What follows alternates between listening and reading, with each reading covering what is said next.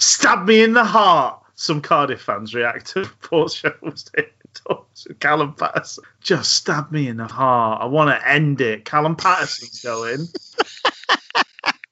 Excellent. He's barely kicked a ball for us in 2020, but kill me now. This is the living end. Can you keep that bit and put it in the cold open? It's recorded.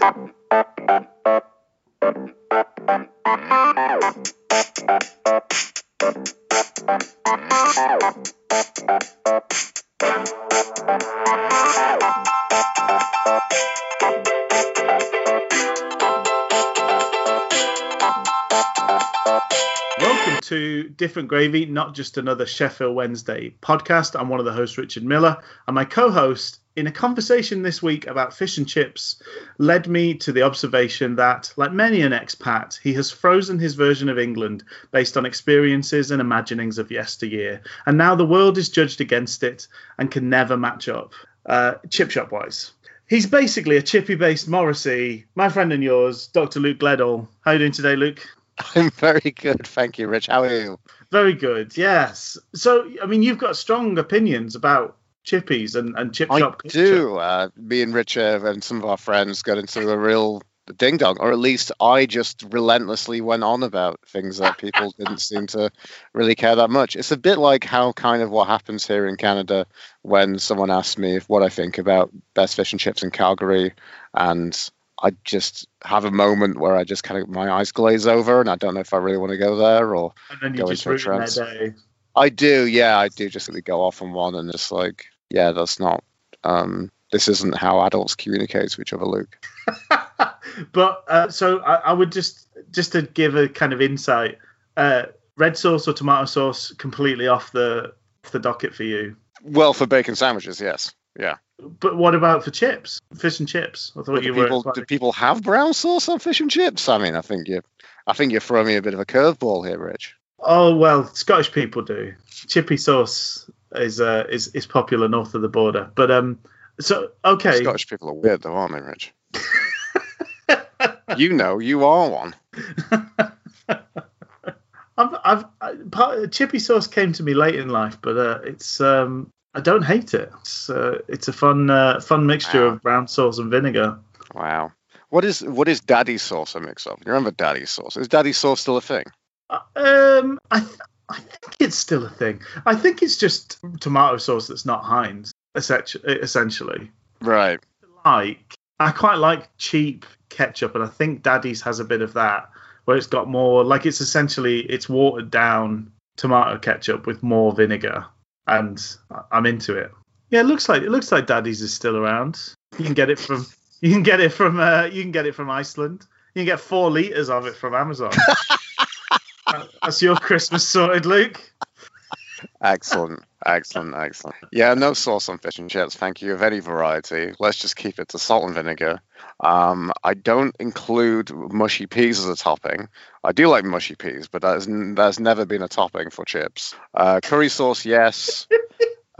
Gravy, if that floats your boat, it's fine. I'm not really that into it. Not for me, but I don't besmirch you putting gravy atop your chips. I think that's pretty much kind of the high level overview. You say no tartar as well? No tartar, even though someone may ask me and I'll be like, sure. And then I get it and I'm like, I didn't want this. That basically regaled what happened to me on Friday. And my sweet and patient girlfriend, was like, got horrendously irate at the lack of chips in my kind of, I feel very homesick right now because of everything that's going on in the world. It kind of just limits any options I have to come back to the UK anytime soon. Oh. Yeah. But that's the problem, Rich. I see the giant sprawl of Calgary. There's so much free space here in Canada. And all I'm asking for is, can't we just fill some of that free space with a chippy?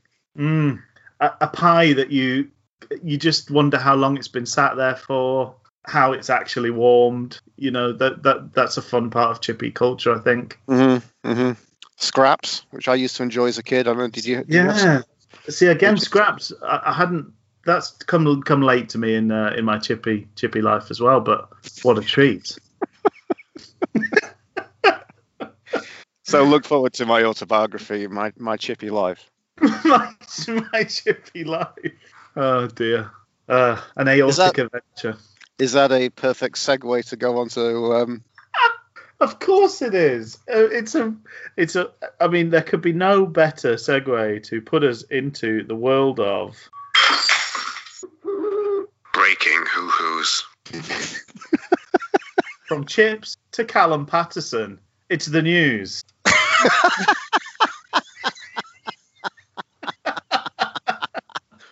Top headlines at 6. Luke likes some things from the chip shop, but not others. And Sheffield Wednesday have been linked to Callum Patterson. Yeah. That's the news. So we've sort of had this on again, off again link to Kenneth Zohore at West Brom. And that seems to have cooled in recent days. And then in its place, there is a lot of heat linking us to Cardiff City's Callum Patterson. What do you think? What are your thoughts? I think what I'd like, Rich, is that you're someone who seemingly watched a lot of Callum Patterson, or more than I have. I think. Well, the link kind of came out of left field for me, and I've since gone and it's nice to put a signings. All of his goals for Hearts, for the Jam Tarts, up on YouTube, and just kind of have that stream while you're doing other things. It's quite nice. I quite like that, actually. I think I've realised that I need to just basically just plaster most of my YouTubes with random striker goals. Yeah. I think that's quite nice. It's quite a nice thing to do. Well, I wouldn't profess to be any sort of expert, but I do, and I haven't followed him as closely in the sort of 3 years that he's been at Cardiff, but we were linked with him around the time that he joined Cardiff. We were sort of in for him as well. And I just was intrigued by this right back that also bagged a lot of goals, seemed to have the versatility to play pretty much anywhere on that right flank, and at a push at that time could kind of be a makeshift striker. I think in his time at Cardiff he's probably played striker more than other positions, but I don't know for certain. But he's the other thing that sort of recommends him highly is the venerable Edinburgh Owl on Owls Talk, who is both a fan of the Jam Tarts of Edinburgh and Sheffield Wednesday. He's a huge fan of him, having watched quite a lot of him play. So that's someone who generally I feel I respect his opinion on things, like having never met him but only sort of vaguely seen his input on a message board through the years. Sure. That's how we base opinion on anybody these days. Exactly. Really, is their social media presence. Exactly, and praise doesn't come easy, so I don't take that lightly. But Can I just divert you just for 1 second, just for a little bit of something I just want to drop in there while we're talking about social media presence? Guess who's a first connection with Carlos Carvajal on LinkedIn now? Is it you? It is. Oh, amazing. And because I do it in the sneaky private way, I signed back up for LinkedIn Premium to see that he checked out my profile last night. Hey! Nice. Good stuff. So anyway, let's just go away from the fictional world of social media, which doesn't mean anything. I can't wait till you replace me on this podcast with Carlos Carvajal and you just talk tactical periodization for an hour and a half every week. That's going to be a treat. I'm looking forward to subscribing bitterly.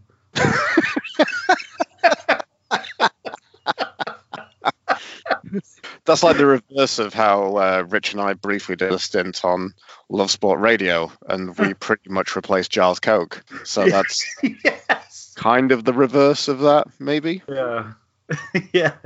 Oh, those are big boots to fill. But so he's an interesting sort of prospect in that he's got a versatility to his game. I think one of the criticisms may be that, even at an established age of sort of 25, 26, he's probably not made any one position absolutely his own.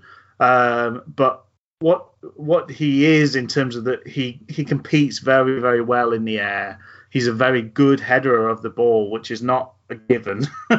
I think he's only sort of 6'1" or something like that. He's not a massive towering presence, but he plays taller than he is. Probably a little bit like Fletcher in that way, that he has an oversized presence in the way that he plays. And just looking at games midweek and today, presence is what we need up top. And I'd be excited for him to come. I'd hope that we'd be the club where he, really digs in and makes a place his own, and he becomes our sort of centre forward that leads the line for us. There's, I think, sort of Peter Lohman had pulled together some stats to show that he is very good at kind of holding up the ball and building play, but maybe not getting directly involved in goals necessarily when he's in that position. But we've seen from the work that Monk was able to do with Stephen Fletcher, and we've also got Beattie on board. I think we could make him into a much better player than he already is, and that's quite an exciting prospect, I think. So I really wanted, Rich, for you to give a bit of an overview from your very kind of learned, very analytical, respected perspective, for me to come in and just do my own tossy little thing that amuses me, and maybe me only. So Callum Paterson, Callum P7 is his Twitter handle, but what I also like about that is it's Callump. Oh, nice, yes. And I think that also kind of describes him as well. He does a series of wanky celebrations, including flossing poorly, just like I do. Right. So that's an interesting thing to look at. He grows a largely poorly advised Tom Selleck moustache, and, he's not starring any World War I films portraying Siegfried Sassoon, as far as I'm aware. So it's an interesting kind of, facial hair choice and look he's taking on in life. I think he's a handsome big lad. He is a bit of a strapping lad, isn't he? Yeah. His profile picture on Twitter is kind of something else. I don't know if you've actually seen that. So indulged. It looks like him celebrating with 2 alcoholic beverages in a wanky kind of pose dance that looks oddly sexual. So it's kind of like some Hindu deity of being a lad. That's basically what I'm kind of getting.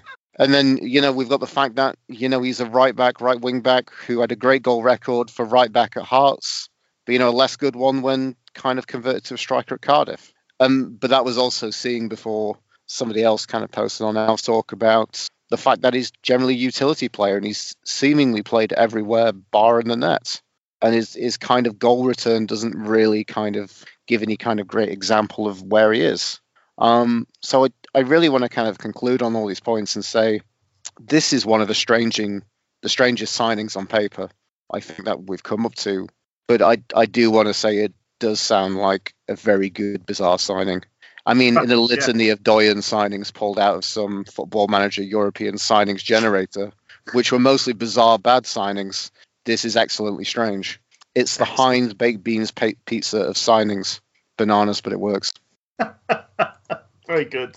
Yeah, I don't know. I think it is left field, but then all the links have been left field because we don't know the sort of waters we're fishing in for this striker. But I would think a sort of permanent deal for a 25-year-old that is coming from one of our rivals. Okay, it seems like he's sort of fallen out of favour a little bit at Cardiff City, but he played a good amount of football for them in the Championship and in the Premier League. He was given a new contract in the Premier League, so I think Colin at the very least was pretty pleased with him because giving a player another 4-year deal a year or two into their first contract is pretty full on. So I think there's enough positives that I think we can rightly be fairly excited. But there's also, as it seems to be the way with our position where we're having to cut our cloth to suit a particular financial situation. There's also the fact that there's several caveats that we need him to become something to completely fill the role that we need. But I've no doubt he will be better at leading the line than everybody else that's on the books at this point in time, which is quite a nice place to start from him, I think. Okay, shall we wander along to the next bit of transfer-based news? Please do. We won't have to spend forever on this, I don't think, but it's just making note that Sam Hutchinson has similar to Ati Nui, who popped up in Cyprus, and he has joined the most Cockney sounding of Cypriot clubs, Paphos. He's gone Paphos. So I was going to say, I mean, that's certainly, it must be a lot closer to London than Sheffield, right? Because I know he wanted to move down to London. Welcome to Different Gravy, the premier geographically focused Sheffield Wednesday podcast. Also chewing up and spitting out the pages of your teenage history lessons, retelling education poorly and with no recognised authority too. Oh, he's going to enjoy huge, deafening crowds. The capacity of their ground is 8,500. Did you happen to see the Twitter announcement from the Paphos? Paphos. We've only gone and signed Atch, haven't we? Just you wait till he goes up them apples and pears at the Stelios Kirikardis. He's going to love it. He is. So the thing I want to mention was, Hutch's picture announcement looked the most photoshopped. Not I'm saying it doesn't look like he should be plastered against some concrete. I understand that the beaming grin of Hutch needs to be on some Cypriot landmark, but actually it looks like they couldn't get him to wear the Paphos shirt, so they superimposed it over him wearing a fresh white tee from Primark. Yes. You've got to question the move where they can't even get a shirt to him. But, yeah, there you go. I mean, a long established history. They were formed in 2014. He's very much gone like for like, really, with this from club to club, hasn't he? Definitely. One club formed 156 years ago nearly, and the other club 6 years ago. And I hope he gets on with Cameron Toshak, the manager. So interestingly, this is probably worth running around the track a little bit, but the attitude, I've sort of been a bit sniffy about the club that he's joined, but there have been some folks on social media and the like sort of giving it he gave it the big one and now he's at Paphos. Do you kind of understand that feeling, or is it just a benevolent waving into the distance for Hutch? I don't know, but I think there's often I feel like we're as guilty as this, or I feel like I'm definitely as guilty. It's something I kind of look at myself and kind of not really keep myself in check, but just aware that I'm coming out with it. I mean, we're kind of coming out with. I think this is unfortunately the way that these kind of war of words work against some of these players who are kind of exiled. But we're really taking the club's line on this, aren't we? In every case, I think. I don't think there's a case for any of our exiled players where we said, I think they've been hard done to. Yeah. I mean, I've also said that with George Hurst. I don't really know what the line there is. Out of it, yeah. No, and we don't, and we probably never will, because I'm sure there's tons of paperwork and litigation kind of around such things, and the general nature that it's kind of not good to talk so poorly about your kind of ex-employers in that kind of world. Yeah, I think with Hutch, it was a bit that you could kind of see the strings, and then you wonder how far. The fact that there was some clear mistruths in the things that he was. He was a good. We've talked about how he's very good at the kind of PR side of things. He's an intelligent guy and knows he has a voice, and at times has used that positively and for the team, but more often it's been positively for want of a better word, the brand of Sam Hutchins. and within that, there's been times where you can see that he has sort of said things quite differently to how all appearances look. And you're in a position where, well, I believe Sam Hutchinson here, or I believe what my eyes are telling me. And there's been a couple of situations like that. And I think once you start to go down that slippery slope of, well, if he's happy to kind of, speak a very different truth on X, Y, and Z, then why should I believe him on A, B, and C? I also think I feel that there's a disappointment with the fact that these are players, these are kind of, I think any player, even if they're not getting to any degree of hero or cult hero status, I think we still look up to them to some degree because they're playing for our idyllic, beloved Sheffield Wednesday. Yes. And, so there is, it doesn't matter what degree of platform, it doesn't matter if it's a doesn't matter if it's the pyramid stage at Glastonbury or a ballet stage, which is about 3 centimeters off the floor. Yeah. There is a platform effectively. Yes. Yeah. I think the thing that's sobering and it's a little bit upsetting is to see players leave us, and then seemingly this is where they go to. Like, it seems like a nice little holiday convenience. The funny thing is, and I don't want to be too kind of shitty to other human beings with this, but it kind of feels a bit like, I just imagine Hutchinson with his Cockney family being like, oh, I'm going to Cyprus, and I'm going, oh, I love Cyprus, so we'll come visit you. There's that kind of feel. Yeah. I imagine his dad is purely just Charlie from EastEnders, as a cab driver for the East End, and so it's just exactly. It just feels it feels a touch like, I thought you would have gone to a championship club. I thought you would have gone to a League One club, maybe to drop down. But then I think the thing that it betrays what we think about these players, but also then betrays their standing for us, because we felt that these players were decent players for us. I felt the same for. I even felt that maybe like it was coming to the the lesser end of his powers, but I still would have said that and saw that for Hutchinson. Yeah. Oh yeah. But then it's like the realization that no, actually, well, these players maybe had a market and time for that, but we've long past that window, right? Yeah, it is interesting that he's gone there. It makes me your mind naturally speculates on what happened at Christmas. That the team completely sort of became a mirror image of themselves. What happened, and what was his involvement in the downfall of Jos, and potentially it could have easily been the downfall of Monk. Wherever you stand on Monk as a manager now, and whether he should still be the manager, it's fair to say that given the form at the end, through the second half of last season, he's a fairly lucky guy to be in charge of the club still. But that Hutchinson, club man, one through walls, Mr. Club man, has been at the heart of that twice. That's undeniable. We don't know what all the ins and outs of it are. This time it failed, and he's out on his ear essentially.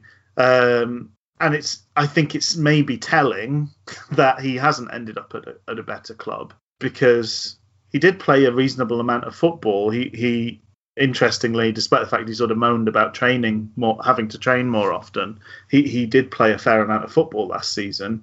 How much of it was particularly good, I don't know. But yeah, this is certainly in terms of quality of competition, this is a big step down. But it's a nice, as you say, it's a bit of a holiday. If the wages are similar or potentially, even a little bit worse, you can weigh up, quality of life with life in the UK, and maybe come out thinking that this is much the better option. Well, I think a lot about that. Like, maybe there's a cheaper standard of living. Maybe it takes less for you to get by. I imagine it probably does. It's not a particularly affluent country, effectively. Yeah. Just before we move on to the final bit of midweek news, Cameron Toshak is John Toshak's son. Mm-hmm. So almost all of his jobs have been as assistant to his dad, including they work together at a club called Wydad Casablanca, a Moroccan club. That's just a lovely little touch, That's an enjoyable bit of history.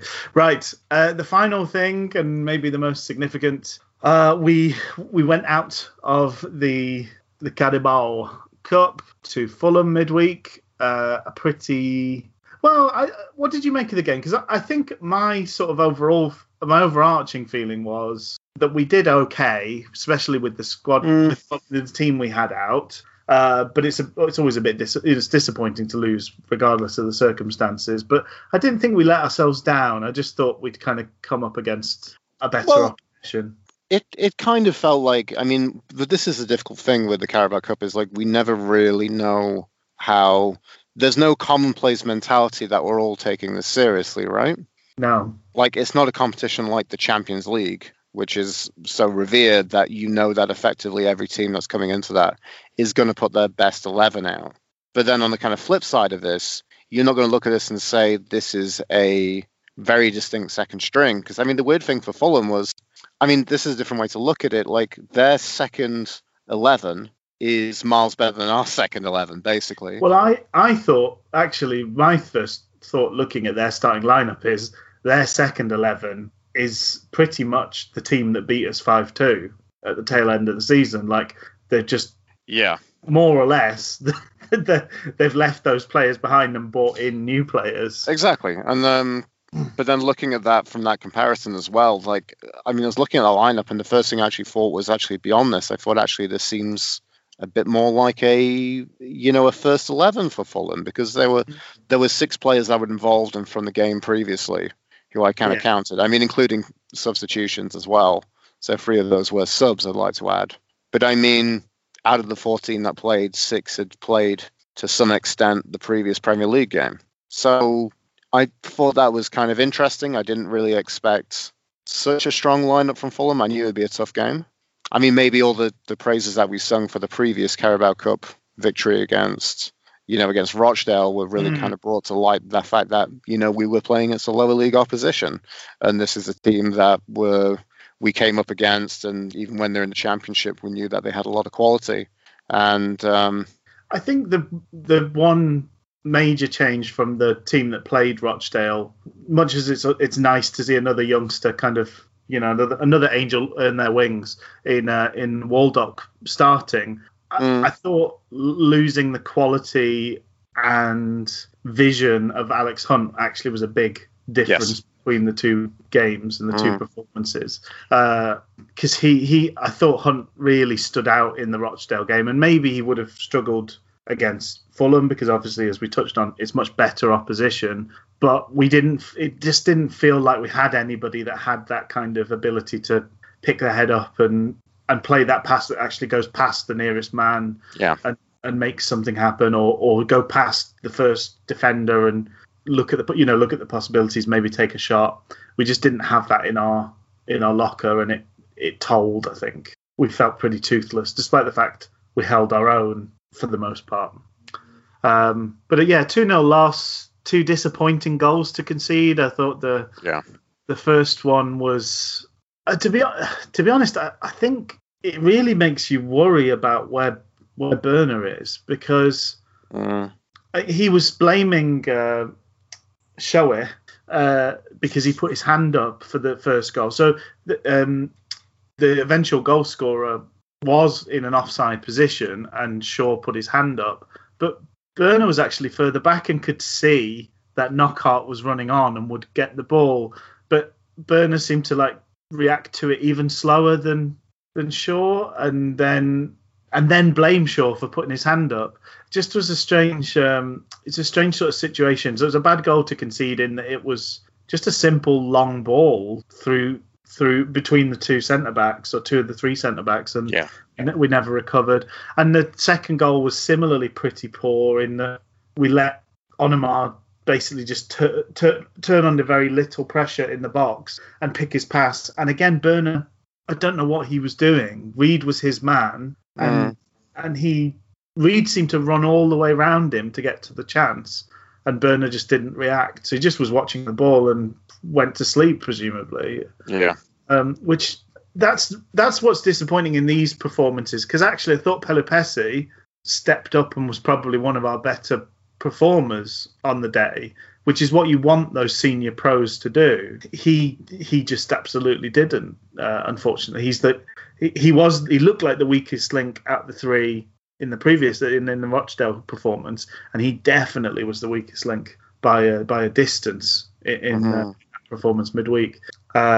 Which is it makes things feel very thin, because there's games today Van Aken took a heck of a knock, and I thought clearly was affected by it second half, but our only replacement for him on that left side of defence is Burner. So if we've lost faith in Burner, which seems to have happened to an extent, our options are really very, very thin. Yes. And well, that's the problem of now being in this position of playing 3 centre-backs. Is that, so the mentality is kind of a bit like, to follow up with, so we have a bunch of centre backs. It's like, well, no, we don't. No. So, again, the disappointment of being like, well, why are we playing with 3 centre backs? Because it doesn't work with 2 centre backs. Yeah. Just wondering what foot Dunkley predominantly plays off. Did you think or kind of see any kind of great positives from the performance? I mean, I'm kind of glad to be done with the Carabao Cup. I've liked this kind of format, I must say, within this kind of period of having the quick kind of succession games.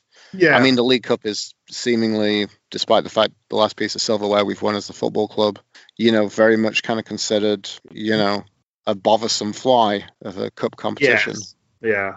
Well, this is not the first time we've put out a weaker team than the Premier League opposition, who are supposed to not care about the competition. It happens pretty much every year.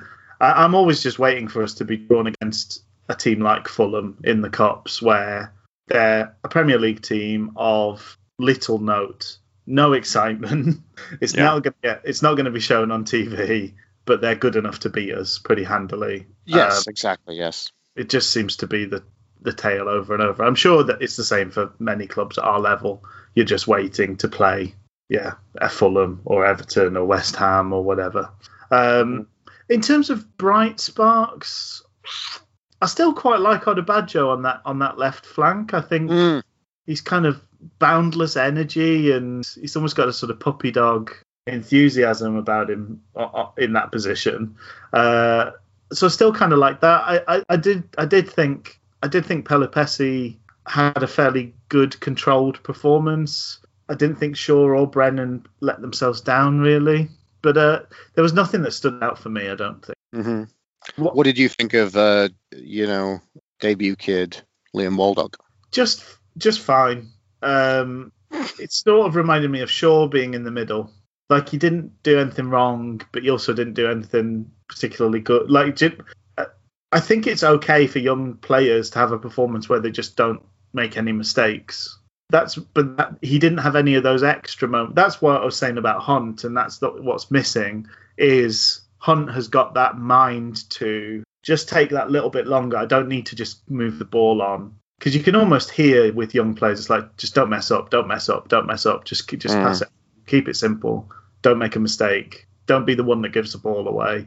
Which is absolutely fine. I can totally sympathise. We've all been in that situation at times in our lives where we're just like, just you don't be the one where things fall down. And I think it's a perfectly fine way to kind of work your way into things. It's just, I didn't see any signs that he's got that little extra level of Hunt. Hagen seemed to be, I know he only had a few brief minutes on the pitch, but he seems to have a knack of kind of the ball finding him in certain situations, which, if he can keep a bit of composure, will be a nice knack to have. I don't know whether it's time spent watching somebody like Jordan Rhodes, but quite often good strikers, actually, it's not the movement necessarily, it's the kind of positioning. They're in the place where the ball is likely to end up, and that's why they're able to then poke that shot away. And he did have a little moment where that happened, but he got overexcited and kind of fell over his feet a little bit. But so a disappointing midweek game, and I think naturally we can roll into a disappointing weekend game. Yay! So we talked about this last week. We thought maybe that the draw at Watford might be the opportunity to have a bit of a refresh of things, which we weren't able to. We rewarded the players that got the win at Cardiff with keeping their places. And then the draw at Watford, we took the opportunity to make a couple of changes. So Palmer came in for Penny, which meant that Harris went back across to that left flank. And then Kachunga, sort of unsurprisingly, came in for Rhodes. It seemed sensible, the starting lineup, to me. What did you think? I thought it was good. I was a little sad to see Penny out of the picture. But I get it, and I do prefer Palmer in that wing-back position. And it's also nice to see this is Palmer's first league debut of the season, because, after that kind of disruption with him getting the international call-up, he's just been kind of within that kind of League Cup kind of spot, really. On the outside looking in. So it was interesting to see how Windass and Kachunga did together up front. But I think, again, from talking about what the League Cup game was midweek, I'm kind of wish we had another recognised fit centre-back to replace Burner on the bench. I think it would be nice if he went away for a short period of time, which is a really awful thing to say, given our situation, seeing that we've got Dunkley, but he's still building up his fitness, coming back from injury effectively. I'm not entirely sure. His pin's out this week, apparently. So I wonder how far away he is. It feels like it's going to be a bit of time. It might be, I don't know, it might be like post-international break, I guess, by the time we next see him. We naturally sort of tend to go through incidents as they happened, but when do you want to talk about about your thoughts on that pairing up top? Do you want to save that till later and kind of do an overall piece? Yeah, we can do that. I mean, I really, just to finish off the point on Julian Burner, maybe he could go fishing wearing some extravagant outfit and then go home and watch his beloved Only Fools and Horses with a nuanced contemplation. A bit of reflective time for him would work. Yeah. Wow. So a bit of maybe he could just endlessly thumb the pony in his pocket. Maybe.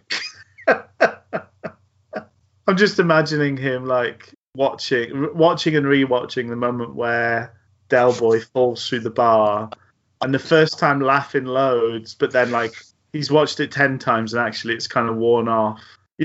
Almost like a Stuart Lee gag where he just says the same thing again and again, and it gets like annoying and like agitating, and then comes back round to being funny again, and he's just like. Yeah, just like dead behind the eyes, just like playing it again and again until it becomes funny again to him. Oh dear. Julian. But so today's game, I thought we started really well. 5 minutes in, there was a really good cross from Palmer that Harris sort of passed up. But if he'd got anything on it, it would have been a really decent chance. There was a few really nice passages of play. I thought the midfield was really active in like trying to pinch the ball high up, deep in their territory, and that produced some nice moments. Sort of 12 minutes in, we had the ball that was sort of Brown and Kachunga Harris nicked the ball, played it into Brown, and he sort of combined with Kachunga. They found Bannon. Bannon played a great through ball for Kachunga, but he couldn't get to it before the keeper got out to it. And I thought their keeper did a really good job several times of that kind of sweeper. Bentley really nipped a lot of our chances in the bud before they had a chance to become anything, and that was maybe a bit of a sign of things to come. We did the same set piece routine that Wickham scored from against Bristol City on the 15th minute. But unfortunately, the cross was not as good, and neither was the header. So it was a pretty easy save. A plethora really. The first 25 minutes or so, several chances. It felt like we were dangerous. Harris did Harris, but again, it was very well saved and held by Bentley. Yes, that was a sort of 24-minute mark. But I wrote down and I said this. Is this a dangerous thing to say? I'm enjoying the game. We look engaged and in control. And as I've talked about, I'm the littlest hobo of EFL streaming, and ended up listening to the Bristol commentary, and they were very sort of complimentary about the way that we were playing that first half. I just wish that maybe tomorrow you'd want to settle down, Reg. But until tomorrow, I'll just keep carrying on.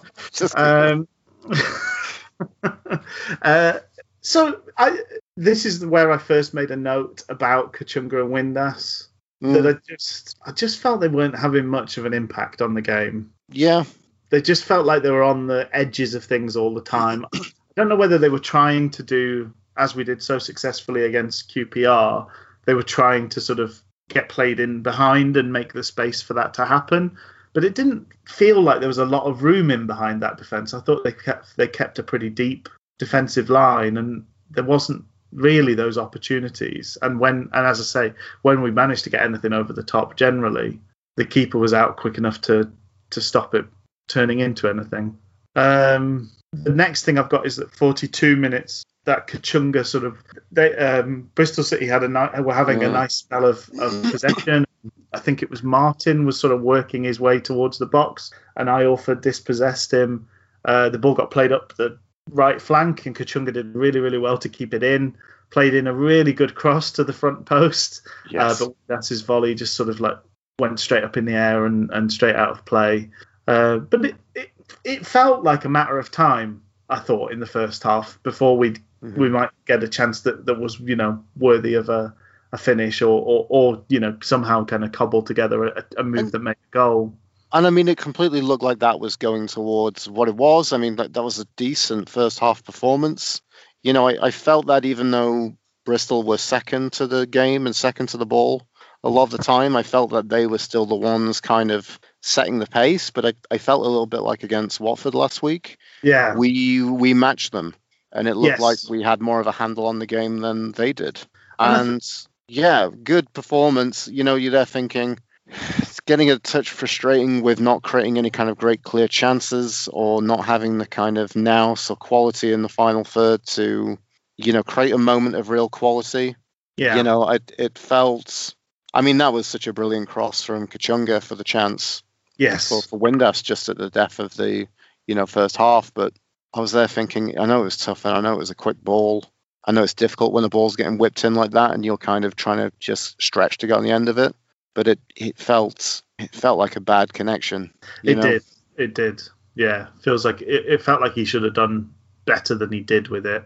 Yes, and I think he'd isolated his man enough that he maybe didn't even need to take it first time. I don't know. I mean, it's very easy to be wise after the event. We could almost make that the subtitle of the podcast, wise after the event. I thought the just on the cusp of halftime, 45 minutes was where a very significant moment in retrospect was when Patterson absolutely did Van Aken and rightly got a yellow card, despite the fact he moaned pretty continuously for 5 minutes afterwards. He clearly caused quite a severe damage with the kick that he did on Van Aken, because he had a huge amount of strapping on his thigh, and then after half time he had even more strapping on his thigh, and I thought from that point on was really struggling with his movement. I thought the sort of walking wounded aspect probably played quite a big part in what sort of transpired in the second half. Looking back at it, because he clearly was not able to move as freely as he would normally do and would like to. But yeah, first half, marginally the better team. Didn't look troubled particularly by them. No. It felt like if somebody was going to make a chance, it would be us. And then, unfortunately, this is a bit of a Wednesday trait, but it's also quite a monkey trait. We came out like we'd forgotten that there was another 45 minutes of football that we had to play. Monkey trait. Oh, okay. I didn't know whether the monkey trait you were going to bring up was we shat in our hand and we threw it. Was that what you were getting at there, Rich? We used the frog as a self-pleasuring device. Well, it is nature's fleshlight, isn't it, a frog? So I'm so sorry. I love those moments where I take it, I think, probably to the line, maybe past the line a little bit, and then you just I just hoof it over the line. Yeah.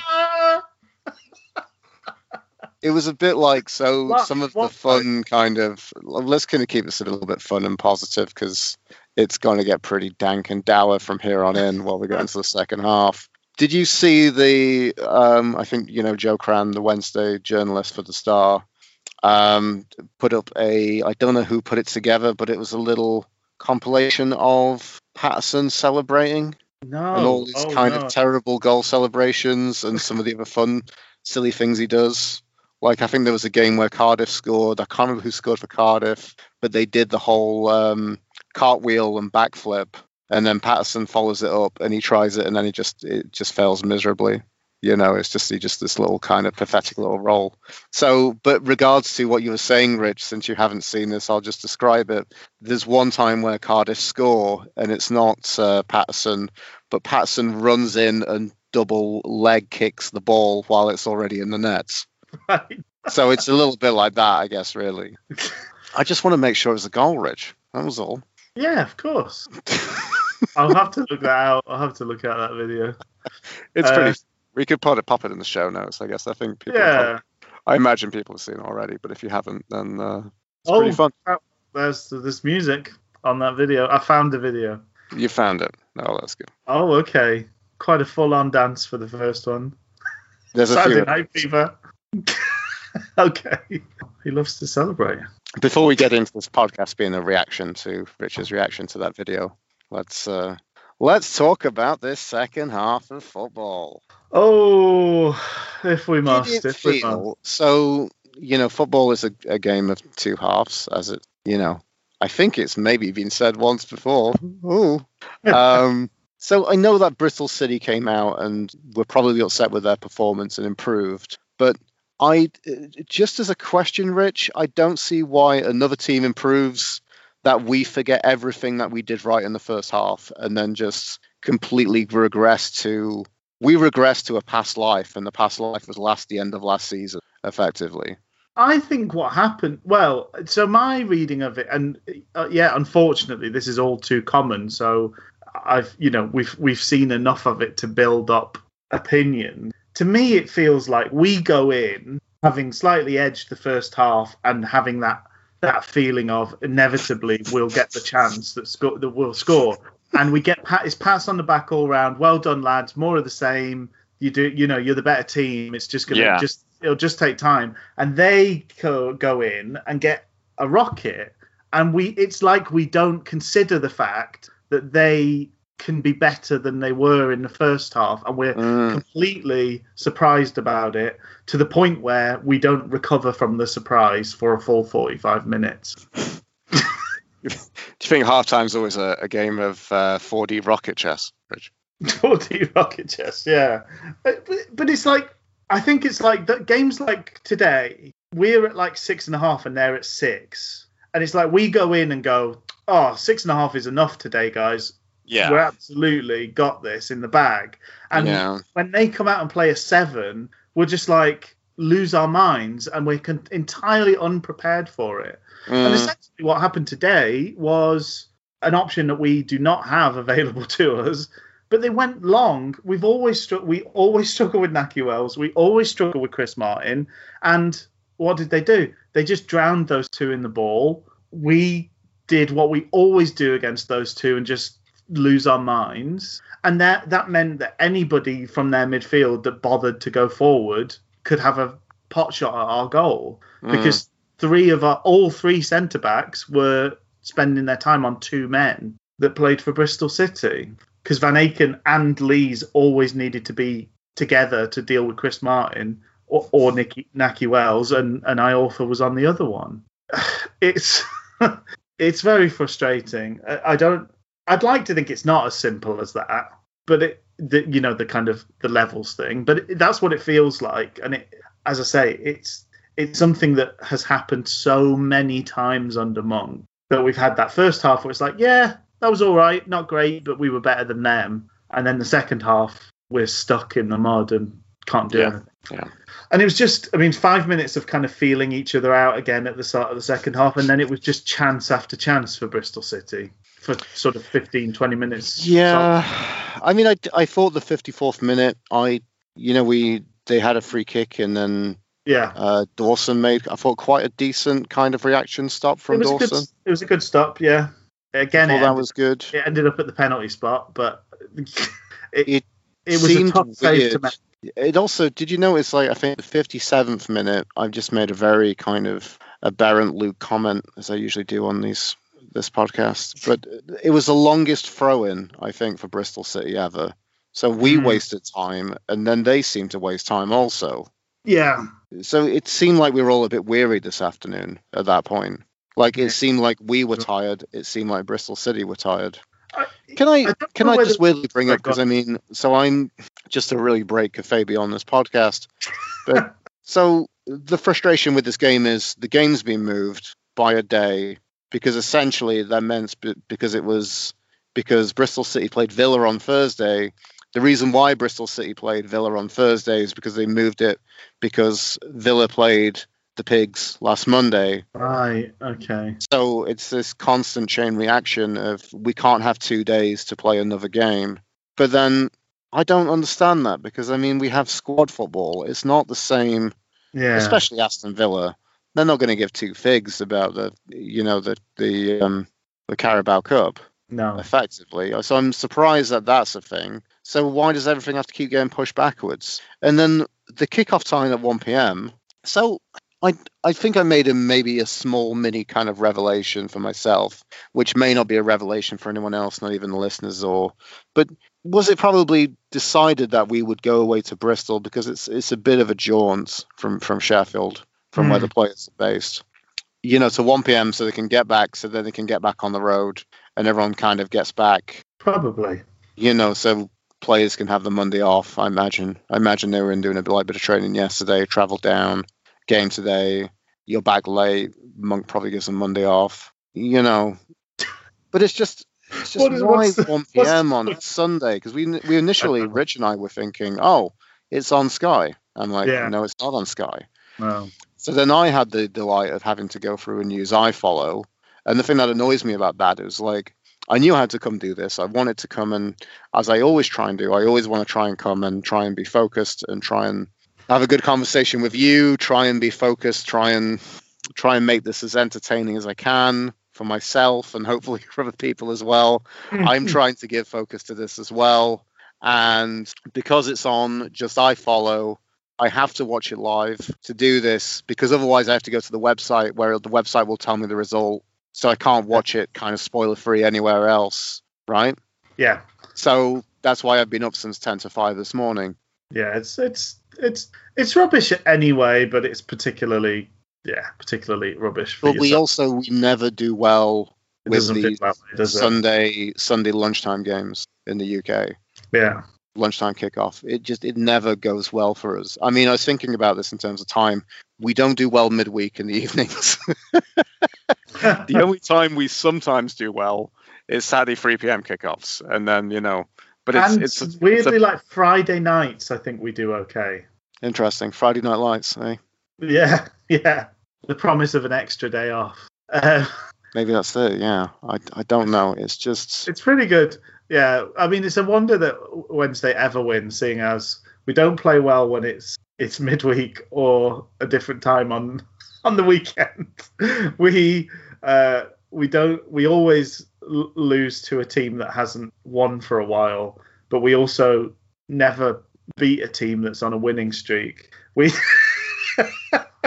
all these caveats over our matches. It's a wonder we ever get any points. I mean, Sheffield Wednesday is a very finicky mistress. I feel them maybe react like, I was trying to sleep in my room in the early morning, and then for some reason I've got much like a wrestling ring, and my cat has gone up to the corner and he's just doing a series of flying elbow drops into my testicles. That's kind of how I'm reacting, but that's also feels a little bit like, this is our foul finicky mistress of Sheffield Wednesday. This is what she's doing. She's getting me up early in the morning to just punch me in the balls, really. Like, I was really hoping for something positive to come into this, and this second half was just absolute. It was abject. It was dire. But we couldn't string two passes together, as I feel like I've seen from, I think Neil Cowles was saying that on Twitter. I think in particular Bannon had a terrible second half. I don't remember seeing him get caught in possession quite so often. And that seemed to be, again, they just made a few simple tweaks and we didn't seem to have any answers. No. And obviously you're looking at our bench and there's nothing inspiring on the bench. But they didn't change anything at half time. They didn't change players. But what they did was drop Chris Martin a bit deeper, and he was essentially sort of sat on Bannon. Bannon came deep to get space and had the ball nicked off him by Chris Martin again and again. He got out-muscled at throw-ins. It was I just don't know why we can't. It's like we've had the good idea, but having watched the tape, but then I don't know how good he is at reacting in the moment, Monk. Those on-the-fly changes seem to catch us out more often than we do. That's true. That tricks position. So Bannon there was a throw into Bannon that he got the ball nicked off him, and that was another nearly goal at 58 minutes. And then at 59 minutes, they did eventually score. We'd sort of started to let Martin win the ball by this stage, but we hadn't cottoned on to the fact that actually means we need to tackle for the second ball. You can't let them win the first, then watch where it lands and then try and defend. But Martin got a completely free header as Van Aken watched him nod it down in the middle of our box. And then Tom Lees watched Rowe run past him, score, and then looked around for somebody to blame. Yeah. He looked around with his palms up like it was somebody else's fault when it was absolutely his fault. And that is why you're not the captain anymore, Tom. Absolutely, in your case in point, the dereliction of duty and then looking around for somebody who you can shout at for it. That is not a captain make. You know, the thing that's really kind of frustrating is the fact that looking into so there was an interview early on this week with Tom Lees about his reaction from being dropped from the captaincy. And in terms of PR pieces, it was fantastic. It was everything. It seemed like a very measured, purposeful response and everything that we need. And I really enjoyed what Gary Monk had to say in regards to that as well. Yeah. So you had that and you thought, right, these are human beings, these are men. And we talked previously about that moment from the Walsall penalty kick where we talked about Cameron Dawson very much seems like an athlete and he seems like a man up against this gangly teenager who's been really just been dragged out of his room from playing Fortnite to play in net for Walsall. That seemed like the situation, really. Maybe he was caught mid-masturbation. Who knows?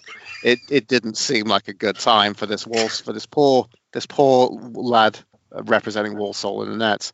And I saw an interview from the beginning of the season, which was like the great work that the Sheffield Wednesday media team has done to open things up and to make things accessible with having people there. And I really liked there was a moment where Dawson was kind of at the age of 24, 25 now, being the elder statesman of the goalkeepers. Yes. And he was, I don't know if you saw that video, but he was kind of cajoling and bringing Josh Render, Joshy. And it seemed like a very kind of Big Brother vibe. Yes. And you have these moments of thinking, yes, these players are men, but then all of that has just regressed. They have all just looked like they're in a state of arrested development, effectively. They look like a series of boys. And they all do different impressions of chickens. Yeah, and I just kind of want to go with a very kind of, because, you know, prior coming to this podcast, Rich and I were doing a little chat before we, commenced, and Rich mentioned that this could be cathartic. And to go down that line, I mean, to look at kind of therapy, to look at Carl Jung, we were shadow selves of ourselves, effectively. And, past life regressions, that's also there. It's just a lot of acting like, children who've been traumatized in that defense. You're listening to Different Gravy, not just another Sheffield Wednesday podcast. Come for the chippy chat, stay for the Jungian analysis.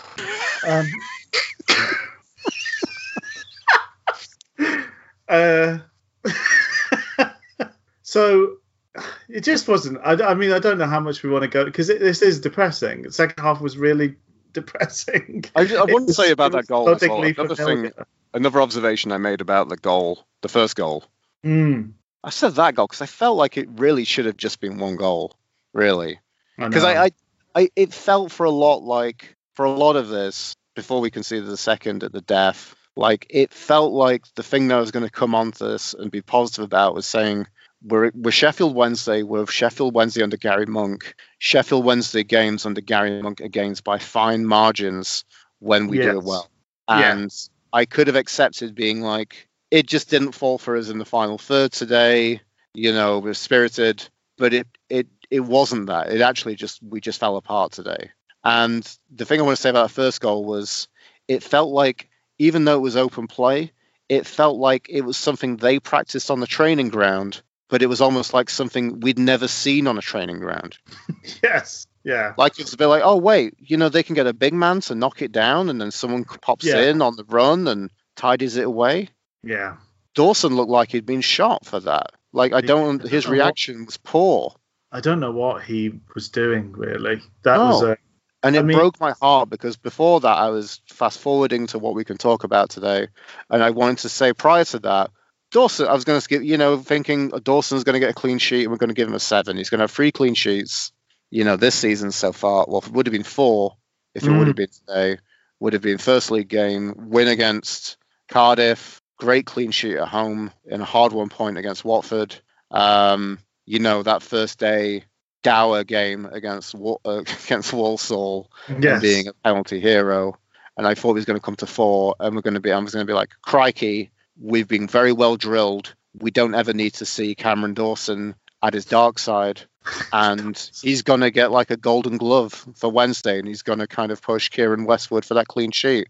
And then suddenly I'm like, no, all of that's just gone. With everything, the duct tape has worn off, and the whole chassis fallen off this car. This week is a big task in building that confidence up again, because I sort of mentioned we had that moment last against Watford where it was the old Tom Lees nodding it down for their striker, and really Murray should have done much better with that chance. And again today was like, yeah, I know these guys. These guys are Van Aken and Tom Lees. They play for Sheffield Wednesday, and this is what they do. And we can't sort of, and same with Dawson. I think it would be churlish. It would be mean-spirited to blame him for either of the goals. And this is often the case. There is no blame really to be placed with Dawson. No. But you cannot shape watching a game like today, where their goalkeeper plays that sweeper keeper role so well. And there were Wednesday had half chances today that were nothing. We won't talk about them. They're not worth bothering with, because their goalkeeper was off his line, dealt with it, no fuss. He held the ball when it was a tame shot. All these things should be kind of givens. We cannot rely on them being givens, because we will not get that extra layer of security from our keeper. If he is exposed, it's going to be a goal, and it's the same for both of them. That's the thing. It's the veneer, the kind of castle built on sand that confidence always is. But when you go from the tail end of last season, well, the second half of last season that we had into this season, more so than ever, the confidence is you're building something on very, very shaky foundations. And today, it was like it had all been washed away, and it was just back to the bare bones of, we're not very confident, are we? We're not, this is a house of cards in terms of how the defence works. They're only as good as the amount they're tested. And if they're not tested, they look fine. But if they are pressured in any way, if you can get through our layers, the front line defending, pressing and nicking the ball up the field, if you can get through Bannon making tackles. Luongo did so much in the first half must have made 6 or 7 big tackles. Yeah. And I wonder how much he faded or what changed with his role, because he just wasn't there the second half. Bannon sat deeper out of the two and is not good at that job. He's not good at holding back the tide when a team is pressuring us. But once you break through the attack and the midfield, you get a chance to get at that defence. It's all very shaky and crumbly and pretty easy to work through. It's just a shame that that's been exposed so early on. And as I say, big work to do in the week to try and get everybody feeling, a pep in their step again forward. The subs all just felt scattergun. I didn't feel like any of them would make a No, it felt like Fizzy came on for Izzy. desperate. Reach came on for Kachunga. Kachunga, I don't think had touched the ball for 30 minutes by the time he came off. I don't think he did anything in the second half. Reach came on and didn't do anything either, so that was a like-for-like sub. Rhodes came on for Palmer. We were really rolling the dice and put Reach into left wing back, but nothing happened. We didn't make half chances. I think there was one nice. The only one I kind of noted, I did note that a little ball over the top for Deli Bashiru. Yes, exactly, and we had that moment of like, if I wondered if he'd have pulled the trigger sooner. It's one of those where, like, I don't know if it's ever a confidence thing, and I'm sure I've been there and I've played football, so I can relate myself, which is a terrible thing to say because these are professional football players, and I've played football like, I don't know, 1% of the amount of they've played football, Yes, or less than 1%. But like, I've had that moment where I think, oh, if I can only get this onto X foot in this position, yeah. But you're never going to get that opportunity, and it felt like he should have pulled the trigger sooner. I'm going to be honest. I think it was unfortunate because I think he took a really good touch, like the knee, the sort of, or the thigh touch really caught their defender out, but it almost caught him out. I think he caught it too well with that touch, and it bounced too far ahead of him to get anything on it. And once again, Bentley was out like a rocket, and that's another opportunity that if he stands at his near post and waits to see what happens, I think Bashiru gets a shot or a pass away. But the fact that he's out there and on it meant nothing really came of it. It's a half chance, it's a sniff at goal rather than being a proper chance. I sort of felt for him a bit in that situation. I thought it wasn't like a lack of composure. It just was, his touch was just slightly off, and that he couldn't quite then get a shot away. I didn't want to make the awful joke that maybe we heard that there was the virus around the goal mouth, so we isolated from that for a few weeks. Boom, boom. Yeah. One thing I noticed that was strange. It's apropos of nothing, and I don't think it had much of an impact.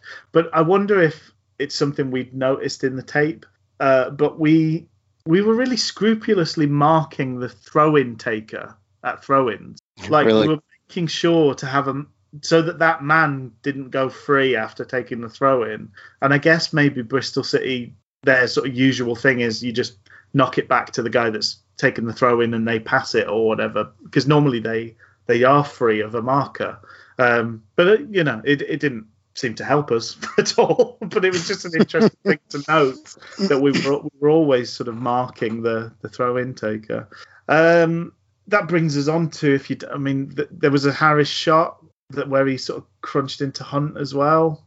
Interestingly, the Bristol commentator said Jack Hunt's not the sort of player to go down if he's not injured. And my memory of his time at Wednesday is he went down with a air quotes serious injury every single game. Did Jack Hunt? Do you share that memory, Luke, at all? I don't quite. I'm going to be honest with you, no? But I don't disbelieve you. There was always a scare, like he was carrying an injury. It just seemed like every game he'd go down for like 4 or 5 minutes and need the physios like chesting out his ligaments and things like that. Anyway, the goal, their second goal came from a throw-in, and it was remarkably similar in some ways to the goal that we conceded second against Fulham. And it's a goal, I think we fairly regularly give up chances in that position. It's a throw-in that is level with the area or closer to our goal. We don't mark up properly. We never mark up properly from throw-ins. I don't know what it is. Throw-ins is a Wednesday trait. We never mark up properly, and we never give more than one option to the person taking a throw-in when the boot's on the other foot. But we mark the people closest. They throw it slightly further, and we're completely freaked out by that. So the player gets the chance to chest the ball down, control it with a Wednesday player behind them, but not able to foul them. In this case, Bashiru really, pretty much did foul Chris Martin, but Chris Martin was big enough and strong enough to still work the ball into a teammate. And then from there, a bit like our defensive throw-ins in these cases is a bit like when you play Risk. You know, your front line, you've got lots of armies, but everything behind it is just one. So if you can get past that first guy, there's no defense at all, really. You get a free run on goal. You get a cross where there's a tap-in if you're Fulham in midweek. And in this case, if you're Patterson, you get to run right across the front of the goal and pick your spot in the far corner. Depressing. Disappointing. That was pretty much... Any other words you want to use to describe it? Distasteful. Despicable. No. So I think that the thing that the extra layer on the sadness cake of today is the familiarity of the defeat and the manner of the defeat, because that could have been last season. I think that was what was nice. People, coming out of the Watford game was, and I maybe tend to agree, is the positivity of that is that that's the sort of game there's a good chance we would have let the goal in late and actually lost it, having played pretty well. And that felt like, oh, maybe we are a bit better. Maybe we are in a better place. Today was just like, if this was last season, this is what would have happened. Yeah. Although, disappointingly, with the weirdness of the restart and the short pre-season, actually, we were only here about 6 weeks ago and we did them over. So it's more depressing because we did a number on them, actually, last season. And this season they did a number on us. I think until a new arrival or arrivals comes, maybe I want Rhodes up top. I don't know. The problem I think there is I kind of agree with you, which I don't think is the problem. The problem I'm going to say is... it's always a problem when you agree with me. I think it shows that there's something deeply wrong when I agree with you, Rich. Let's be honest. It's a bit more of a... Do you think Rhodes gives us a bit more of a semblance of a formation up top? That's what it is. Today it just felt like they weren't where you'd expect them to be, but they also weren't in useful positions. Do you know, like if it was like, oh, they're not in the middle because these are not real strikers, they're clever false nine second striker types. Yeah. But they're in this clever pocket of space. Yeah. That's one thing. But today it was just like, no, instead of hiding behind the defender in the middle, we're hiding behind other defenders. And it became a bit of where's Windass when players looked up from midfield. Yeah. And I think Rhodes has the discipline to stay in the middle. He knows what he's supposed to do. I think the mind is willing. He has the knowledge, the tactical discipline. He just doesn't have the physical ability so much. But maybe it's a bit meatloafy, and 2 out of 3 ain't bad in this case. Sorry, I cut across you there. Apologies. No, it's fine. I actually agree with you, Rich. Again, terrible. I know. The world must be ending. I don't know who you are, but you're a real dead ringer for Rich. Do we want to do some player ratings? Is that where the catharsis comes? Sure, let's do that. I mean, I guess we've done it for every other podcast, so we should do it for this one, right? Oh, but one of these days. That second goal was absolute garbage, wasn't it? Oh, yes. Okay. Cam the man, Dawson. Malsave Cammy, Rosette Edson, Cameron Dawson. What else did we call him from last week? Oh, there was Dawson's Cattery. Dawson's Cattery, yeah. That's the thing. It's like, weirdly, I'd say I've got to give him a 6. It's to kind of go back what we're talking about with Dawson. It's like the problem is he's not good enough, and he won't be good enough to be a keeper of someone like Westwood standard, where at his prime, we're like, he's going to keep... How did he save that? Yeah, how did he save that? He's going to make points. He is going to... Yeah. Instead of Cattery, he's going to be having points. It's going to be a pointery. It's not Kieran's pointery.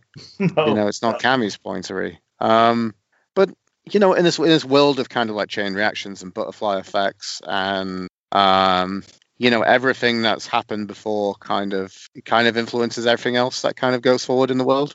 From a very kind of philosophical perspective, I feel like here's the thing. I feel like it's kind of a bit like a documentary about someone who's a serial killer. And they have that bit where they reveal that they were abused as children. Right. Oh, wow. Okay. Yeah.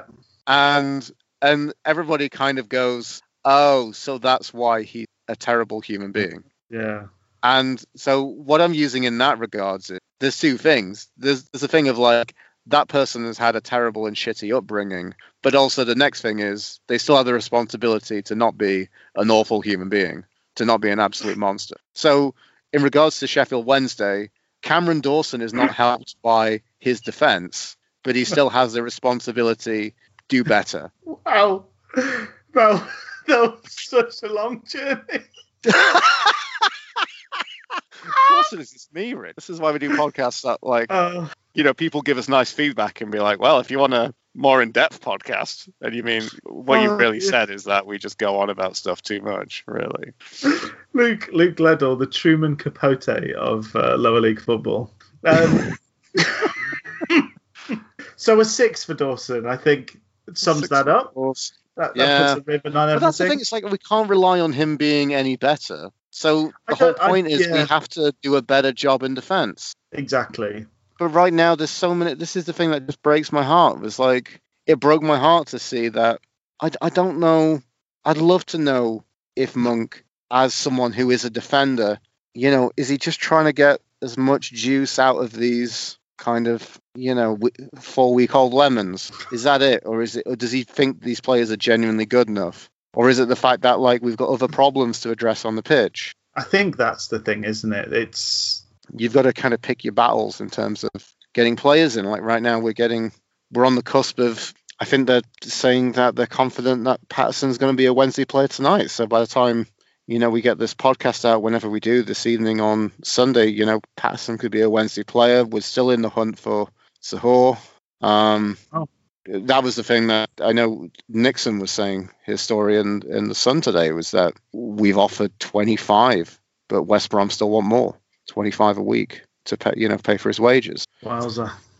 Which is just astonishing. But we're going to have that. But I think we need, hopefully Dunkley's going to be fit soon. But the problem is I'm there thinking Dunkley's not the saviour. No, I'm more, the more and more the longer the season rolls on with no Dunkley, I feel he was a character to brought in as more than a main player.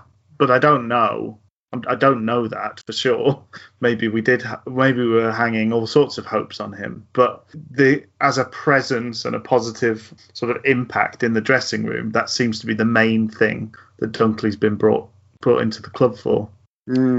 I know that's weird, considering we're talking about all the multivarious issues we have, and I'd really like to see another centre back brought in though. I'd like to see so many holes to plug and only so many fingers. I know, and another thing to go on. I'd like I don't know. In an ideal world, I'd have a new goalkeeper. Yeah. But I genuinely right now, we get that striker, we get that big striker. Or now looks like we've got Patterson, so effectively we need another striker, I think. I think we need a higher profile striker. So be it Sahor or anybody else that we get in. And then I think we need a Jacob Murphy replacement. And I also think we need another centre-back. So I don't know. I don't know if that's someone like Dion Sanderson or something like this from Wolves. That would be a useful addition in that he seems to cover a lot of positions, which... But I don't want to look at another player who's going to be a winger, who's going to be a wing back, who's like, oh, he's industrious and he's defensive, because we've got two of those already in Odebajo and Palmer. Like, we need some attacking nows. Yeah, I do think Harris starts suddenly making a lot more sense once we've got somebody that can win a header, because he was on track to have a pretty incredible season before Fletcher got injured last year. Let's not forget that.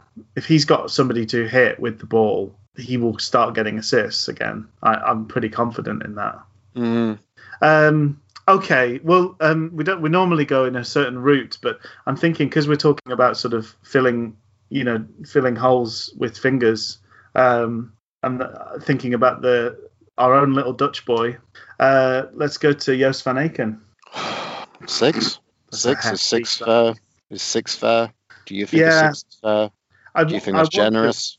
I wonder if he doesn't. He just looked lost second half, and he was a big part of why things fell to pieces. But I do wonder how much of that was the clunking injury he picked up, because you saw him at the end. He could barely walk.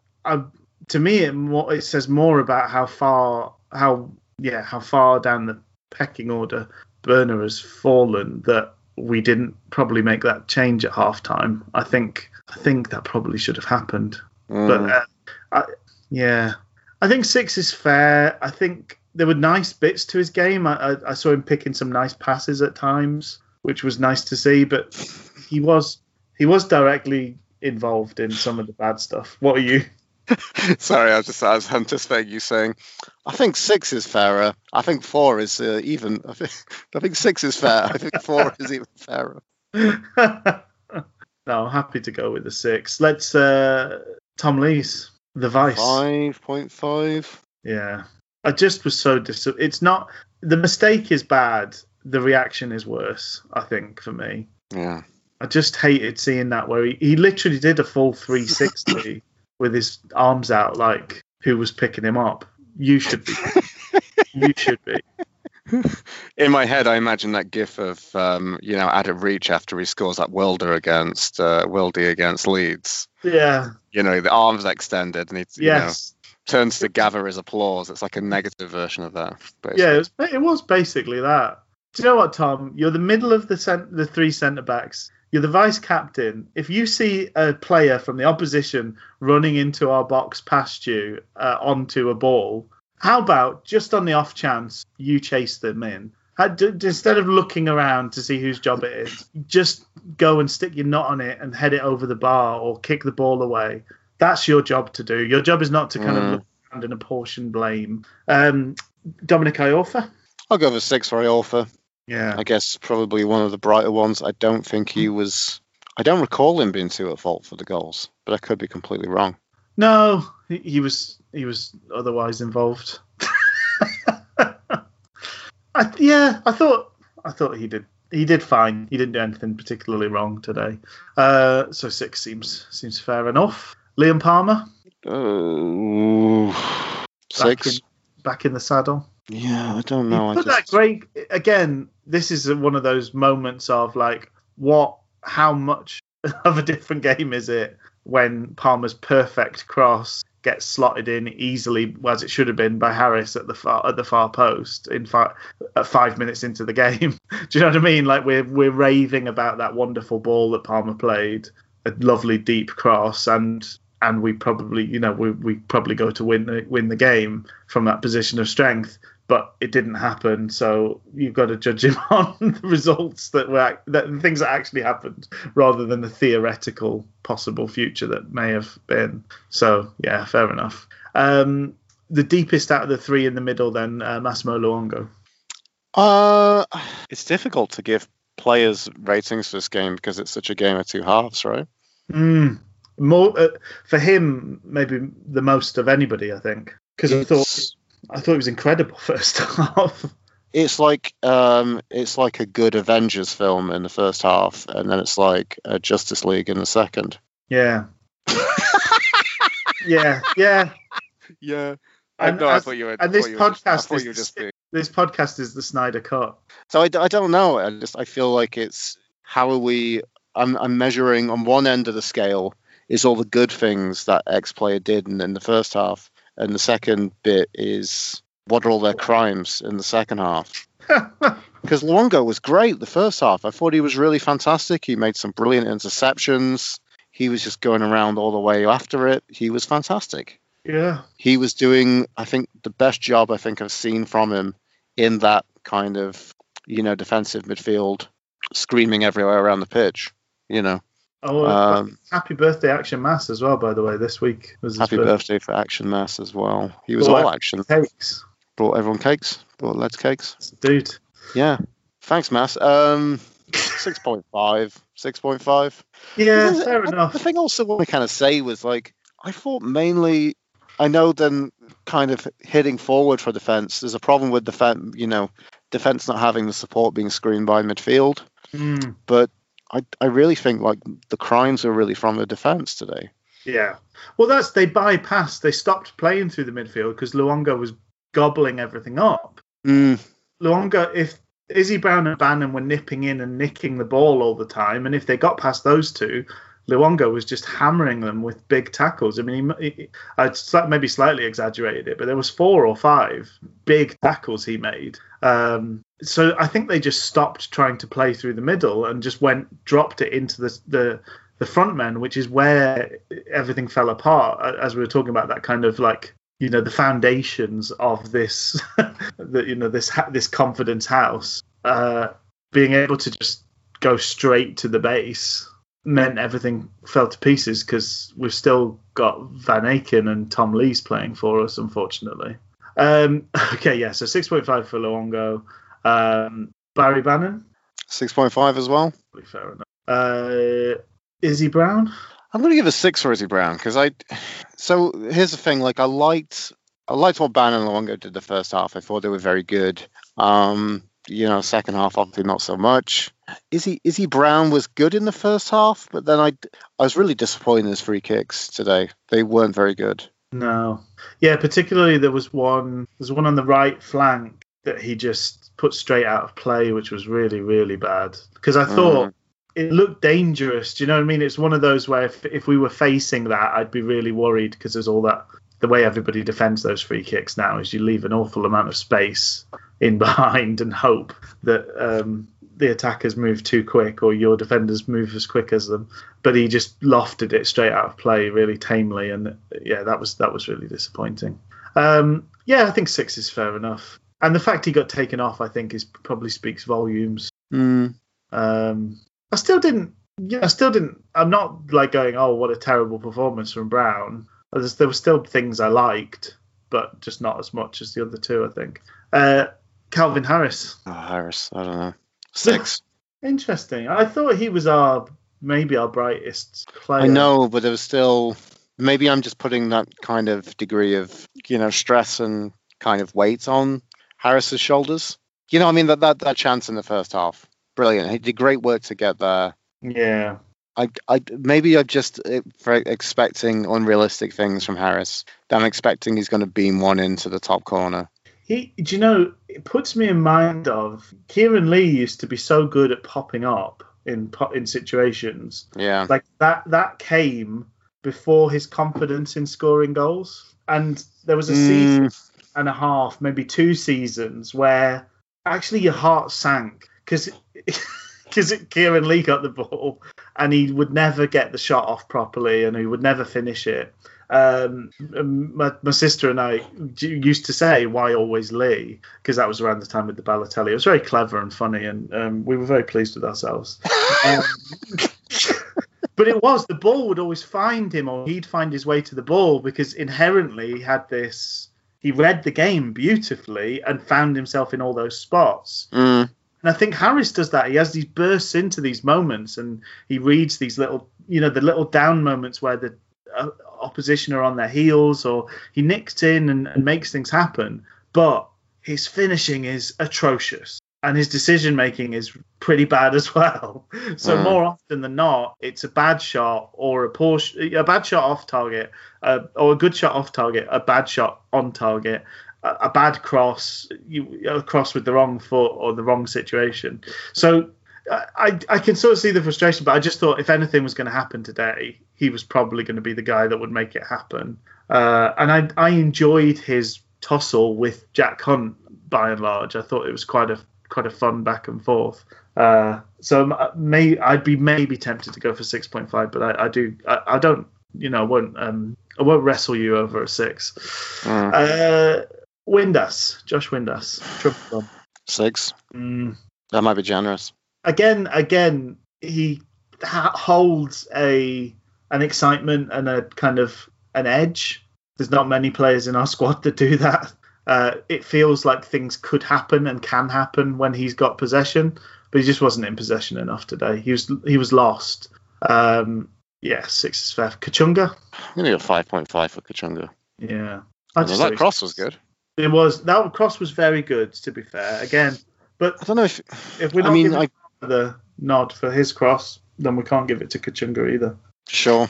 What were you going to say? I don't know. I mean, Kachunga's definitely someone who I think will, definitely have a role in our season. I hope he does. But I think he needs to do that and build that from the bench. I think I prefer having him from an option to be he's going to hopefully change something from the bench. See, I don't necessarily have any qualms with him getting starts, but I think watching today, it needs to be him or Windass, not him and Windass. I think that's the gut feeling that we probably need to go with Rhodes unless we get somebody else in. Rhodes and another is that those two just felt too similar. There were times where they were on each other's toes, which was really helpful. Neither of them was willing or able to even play the sort of big man, front man role. Neither of them wanted that central space. They just both completely vacated it. Maybe it was Brown's role to insert himself there. I don't know, but it didn't work. Whatever. I just don't feel it as a partnership, unfortunately. Certainly the way they played together today. Okay, so 5.5 for Kachunga. The first change was Fizzy came on, Deli Bashiru. I think Fizzy gets a 6. I think Fizzy looks bright in moments. I'm wondering if he's more of a player of more skill set coming through that academy, and he's got that youth and that energy. I mean, it looks like he's someone who can create something and do something in a moment, right? Yeah, I still don't know. I don't feel like I've got a handle on him yet, but I've seen enough to be sort of still quietly pleased and quietly excited about him as a prospect. I think his strength and confidence, he's got a lot of confidence, I think, in his own ability, which is a nice thing to have. There's good things within him, and I just hope over time we'll see more of those, and he'll push his influence on the game a little bit more, because I think that's sometimes he's got a little bit of a tendency to be a bit of a passenger. Speaking of passengers, Adam Reach. Do you think he's often someone in the sidecar of the motorcycle? For some reason, I've got an image of him having to change his monocle. Like he's got one eye for distance, one eye for short, and he's always got to change his monocle before he gets involved in whatever's happening outside the sidecar. Do you think that's why he's got a slow response to everything? Yeah, that hesitancy. Hold on. I'm just putting on my distance monocle. I don't know why that's popped in. What did you think of Adam Reach, Luke? He didn't do anything, did he? I don't remember him. I think he touched the ball once. I don't really remember him doing anything. In the world of, transferring viruses, I think at one point he might have done a little cough, and some of the droplets of that landed on the ball. I think that's maybe the effect he had on the game. Let's give him a 5.5. Yeah. And then finally, we had the pleasure of Jordan Rhodes' company for... Oh, we did, didn't we? 6 minutes or so. 12 minutes with time added on. He came in, had a cup of tea with him, had a jammy dodger. Similarly, didn't do very much, did he? And he dunked it into his tea, and it was a wet jammy dodger. And that's what he did. That's all he did. That's all he wrote. Looking at the changes they made towards the end of the kids, sorry. Okay, maybe they've got a manager or they've had successive managers that have a type. But I just thought you take off Chris Martin, who's not the most mobile, but he's a big presence. He's a strong player.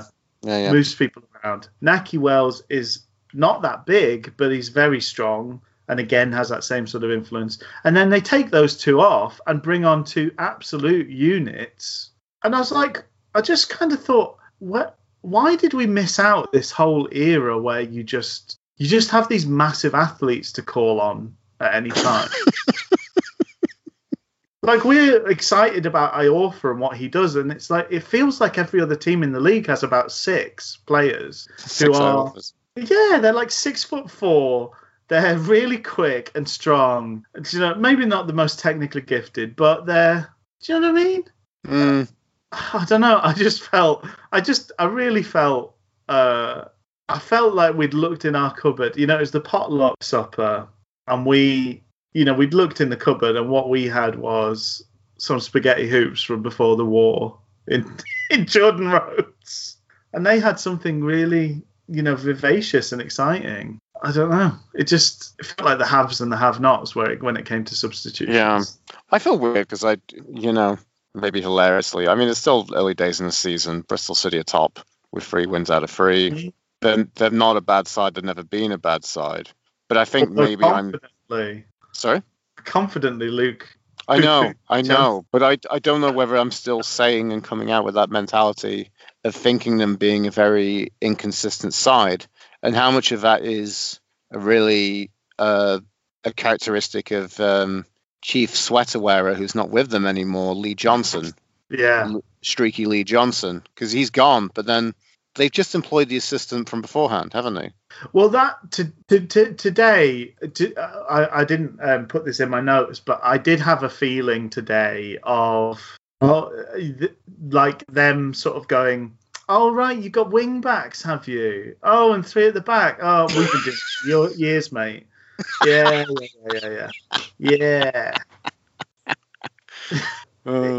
It felt like we were sort of, I'm trying to think what the best phrase for it is, but it was like that kind of like old man strength or old man tricks. It just felt like it was like, yeah, well, what you can do against teams that play like this is this, because people do it to us every other week. Just a knowing dissection of the way that we were playing, because they've been doing it for as long as I can remember. Bristol City have been a wing-back team, which is probably like 4 or 5 years. It's not that long. It's not a storied history, but those players know that system much better than ours do. And their twist on it was very effective at half time. Did we give Rhodes a score? 5. 5.5. 5.5. Oh, wow. He's found an extra half point. It wasn't. It's not Rhodes' fault that he was chucked on at the last second. No. I wonder what effect it would have had on the game had he started. Yeah. I just think that should have been our first. I think our first change should have been one of those front 2 for Rhodes. But that's what that's the theme that we've kind of trod along most of the episode. Anything else from you, Luke? Anything else you'd want to bring forth? A little bit from the beginning, just to kind of clear up some loose ends. A little bit of note I made at the beginning. So I found it really funny. At the beginning of this week, I saw a note about James Garner. Okay. And his loan to Watford. And apparently the reason why he went to Watford, because there's big expectations on Watford to get promotion this year. Isn't that a really bad idea to go for a place on loan? What would be the preference? I don't know. I don't know if that's... So do you think the mentality is like, here's a club with expectations, so playing for them is going to give you an idea of having expectations or having that weight on your shoulders? I just think it's such a weird kind of mentality. And you're probably going to be playing attacking football, which Man United generally are known for their attacking football, although whether that still survives the... survives the very the time of Van Gaal and Mourinho, I don't know, but that's the whole idea, isn't it? I guess so. Anyway, I thought that was just absolutely bizarre myself. Yeah, I don't think it's a great reason. Yeah, great reason for going there, but I suppose anyway, but he didn't come to us, so we don't care. No. Anyway, he didn't sign for us, Rich, so now he's crap. That's how it works, isn't it? Rubbish. Ugh. Ugh. Oh, we'll stick with Joey Pelopessi. Thank you very much. Thank you very much. The tried and true boy with the blue eyes. Mm-hmm. Right. Well, on that note, I think probably we should wrap it up and get this pod out to the people. We should. It's been I think we've got through it, Luke. It's been a pleasure of sorts, and I wish you well for the week ahead. You too, Rich. And same to you folks at home, and cheerio. See you, everyone.